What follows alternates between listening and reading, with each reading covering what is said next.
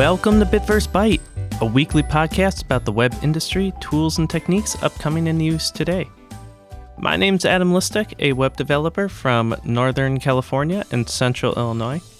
And today I wanted to talk about software releases and deployments. A special note, since this is coming out on Christmas, although it wasn't on purpose, it just kind of landed on that day. So happy holidays. I hope everyone's having a wonderful end of the year and celebrations, and nothing quite says holidays like talking about deployments and software releases. So to kind of get right into it, what is a release? And conversely, what's a deployment? Well, a deployment is, they're not the same. Although, generally speaking, you have a deployment within a release, but not necessarily. But basically, in talking about software, websites, that kind of context, a deployment is usually some sort of code that is being put out on a server somewhere. So the reason that generally it's kind of separated from a software release is because, you can deploy the software out to, say, a staging or a development server, even just a single commit that ends up deployed somewhere, as a deployment. Generally, when you talk about a software release, it's a larger set of things that you're needing to do. And it's usually a targeted set of updates that's generally meant to go to production, and it usually encompasses a specific set of fixes or feature updates, usually with a certain goal in mind. So you can kind of see that they play into each other, but a software release is more or less just more structured. It's not just a single deployment. Though depending on how you structure, your whole architecture and process, and there's no reason a deployment couldn't be a release. Every time I deploy a commit, I could deploy it to production. That might not be the best idea depending on what you're doing, but in reality, you can do that. There's no hard and fast rules against any of it. And most of the process that has been built around this is really just to help protect, your environment from, having an errant release or, errant bit of code take down services or affect services to some degree. So what are kind of the release strategies? Well, there's kind of the testing. I don't want to go too far into actual testing software. That's a whole nother, set of things we could talk about, but it does kind of tie in a little bit into the release strategies. But, when you're talking like testing strategies, the two that kind of come to mind ahead of time that you can also kind of tie into as a normal release strategy process are something called canary releases. And what this really means is that, say you have 5 servers. I'm going to update the application on just one of them. So a certain subset of my users are basically seeing, a different a different version of my application. So I can monitor that more heavily or watch it. Generally speaking, kind of keep a close eye on it and just see how it's working and how it's functioning. Another one that kind of comes to mind, and kind of like Canary but different, is A/B testing. And usually this is kind of talked about in the context of marketing, but it kind of works here. And I've seen it used for this. But basically it's testing a specific feature oftentimes. So say I've changed a button functionality, or I've changed maybe a flow of a process slightly differently in the application, and I want to test that. So I kind of release to a subset of users one version and then kind of see how that compares to another.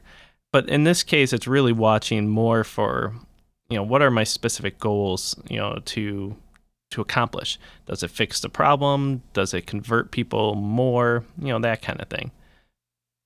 So all those kind of beforehand, usually, though the Canary releases can kind of tie into your technical deployments a bit because you can use a Canary and then move into a different type. But the three kind of release strategies that come to mind are, what are called blue-green deployments, which I also look at as atomic deploys. I know they're little bit difference, amongst, kind of how you look at, but basically the same idea. And Highlander, which I'd never actually heard this term until I started looking around, but basically the traditional way to deploy stuff, and then rolling deployments. So blue-green deployments tend to be kind of looked at as more the I don't know if better is the way to approach it because everything's different, but it does seem like the safer one in some ways, which is basically I have a set, say I have 10 servers, and 5 of them are used, in production at any given time. But my other 5 are also completely production ready. They're just running a different version. So when it comes time to kind of release the software, all I do is just switch all of my traffic from going to this first set to this second set. And that way you don't see any downtime. You're not seeing any, like, oh, your software's updating, a maintenance message or anything like that. You just kind of switch over. And then you can monitor that switch over to see, oh, on these servers, the traffic went up or down, or there's an error or something happened, something to that degree. And the reason I said kind of atomic deploys is similar is because the way I've seen atomic deploys used, and I've used in the past, is basically you're switching a link. So, I do a lot of WordPress development, and one of the ways I was looking at this, I've seen some used, and I'm experimenting with myself because I really like the idea, is that if you, say, deploy a theme update, WordPress is actually going to your theme via a link, and then that link is connected to a specific version of your theme. So when you're ready to deploy the next version, instead of incrementally updating the files, you just switch the link to the new version of the software. That way, in the background, you can deploy all of the updates and everything without deploying over top of your running application, which I've seen have problems before where, someone's accessing the page as you're deploying, and, if you aren't like taking the whole thing down while you're doing it, then you could see some problems. So it's a nice way to kind of just switch over instantly, and conversely, switch back if you have a problem. The Highlander way of doing it, and it's a great name, but basically it's a traditional way, which is send the updates to all the servers and go from there. There's no real, it's not so much a strategy as just, I'm updating the software, so here you go, servers. And the downsides with that generally are that, if someone's accessing the site while it's going on, maybe your app has to have downtime, maybe now the updates take longer than anticipated, so things don't go as well, that kind of thing. The other one that I've seen a lot, I've done occasionally, mostly with server updates, but is rolling deployments. So you just kind of take turns in upgrading each server. And it all depends on the application. If you've got an application that can sustain having multiple versions and that's not going to affect it, then this is fine. It's a nice, safe way to kind of incrementally do this. I do this with WordPress updates across sites. I don't do them all at once. I kind of do in batches and just make sure everything is working and no unforeseen changes, that kind of thing. So after having kind of talked about the release strategies and all that, the other things that kind of come up, are documentation. Well, the 3 things I look at are documentation, monitoring, and then kind of with the documentation, release notes. So with the documentation, this will generally help inform your release notes or kind of, hey, what have you done? But a lot of times the documentation is kind of internal. So what have you learned while doing this set of feature updates? What is internally? What's the structure of them? What things have gone wrong? How are they linked to different bug fixes, version change, setups? Have you changed any system or process level aspects of it? And the thing about that is that you might not reference that kind of stuff in, say, a release note, but it's really important for anyone either in your organization replicating, what's been done, but also diagnosing a problem when it goes wrong. And, the subject of documentation is a tough one. Something I've certainly been trying to master for many, many years. And I always err on the side of more than less, but you can also spend a ton of time writing things. And you don't always get done with things as you want to. But basically, the core idea to keep in mind is what's at least the minimum that someone walking into your software deployment would have to do to get up and running. Maybe you don't document every sort of decision or minutia that has gone on, but certainly how are the systems and the processes tied together? What are like the really important things to know about the code? How do you get your environment up and running real quick so that you can actively start working committing? That's one that surprisingly doesn't seem to be well documented in a lot of places, but it's really important. Like, what if my computer dies, or what if I have someone new coming on and they need to do the same stuff? Well, how do I get them set up so they can, one, work on the code, deploy to the servers I need, do all the tasks that you need to do. So it's something to keep in mind that needs to be kind of woven in with your documentation. And if you have a software release that affects that kind of stuff, then, you need to make sure that it's called out and noted. More importantly with this is kind of monitoring. So say you've pushed out, new releases of software, it's up and running in production. How do you actually know it's working or doing what you want? Every piece of software and organization is different. If this is kind of internal to you, then, you'll know right away, man, this is taking way too long to, load or something to that effect. If you have something that is, customer facing, which most of this would pertain to, are you watching your incident management system, social media? I see Intercom is a regularly used chat client for the site, for your app. Sometimes I've seen people use. So how are you watching this? Are you seeing an increase of, support requests, or, hey, things are going a little slower, or, man, every once in a while something errors out? How are you watching that? And we kind of call this early life support. So I've just pushed out a release.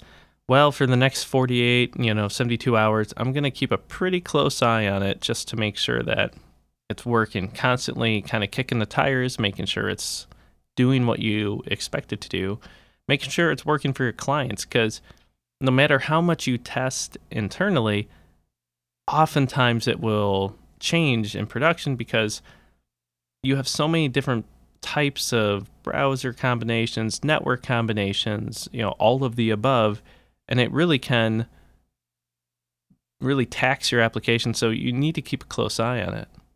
And in regards to like the early life support, if you happen to be working on an application that you're within physical proximity of the customer, well, maybe it's worthwhile to have support personnel be there on hand.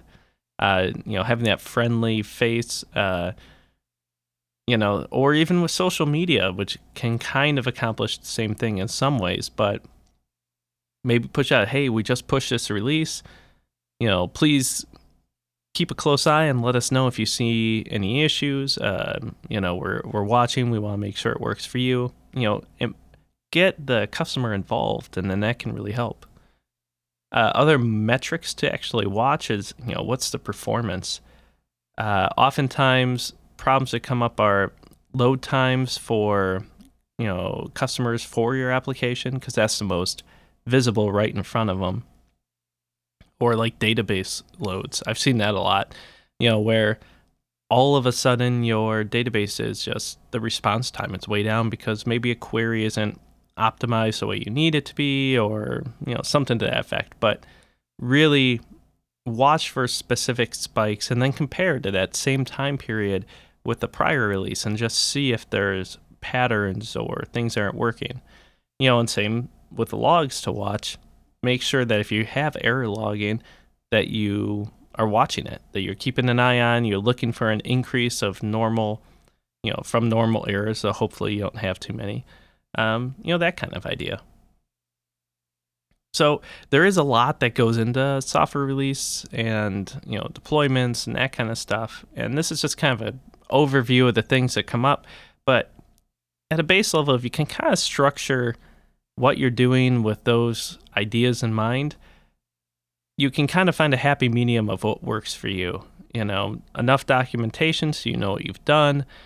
What are you monitoring? What are the metrics you're looking for to make sure it's working well? How are you deploying out to your servers to make sure that, you're not affecting people as it's going and can quickly revert if you need to. Those are the kind of things to keep in mind. And if you can kind of structure a process around that, I think that you can go a long way to avoiding some of the pain that you might find with a lot of ad hoc development. So finally, have a happy holiday. Thank you for listening. This has been a great year for me in terms of, doing this. First time I've ever done a podcast. So I made it through episode 13. So I'm very happy to say that I was able to, and it looks like 14 actually hits on the first of the year. So I am very happy to be doing this, and I hope that those of you that listen out there are finding some enjoyment from it. I'm always open to suggestions and anything you'd like to hear about. So follow this podcast on Twitter at BitVByte and Facebook at /BitVByte, and let me know what you do for your deployments and release management on Twitter and Facebook, or anywhere really. So thank you for listening, and I hope you join us in the new year.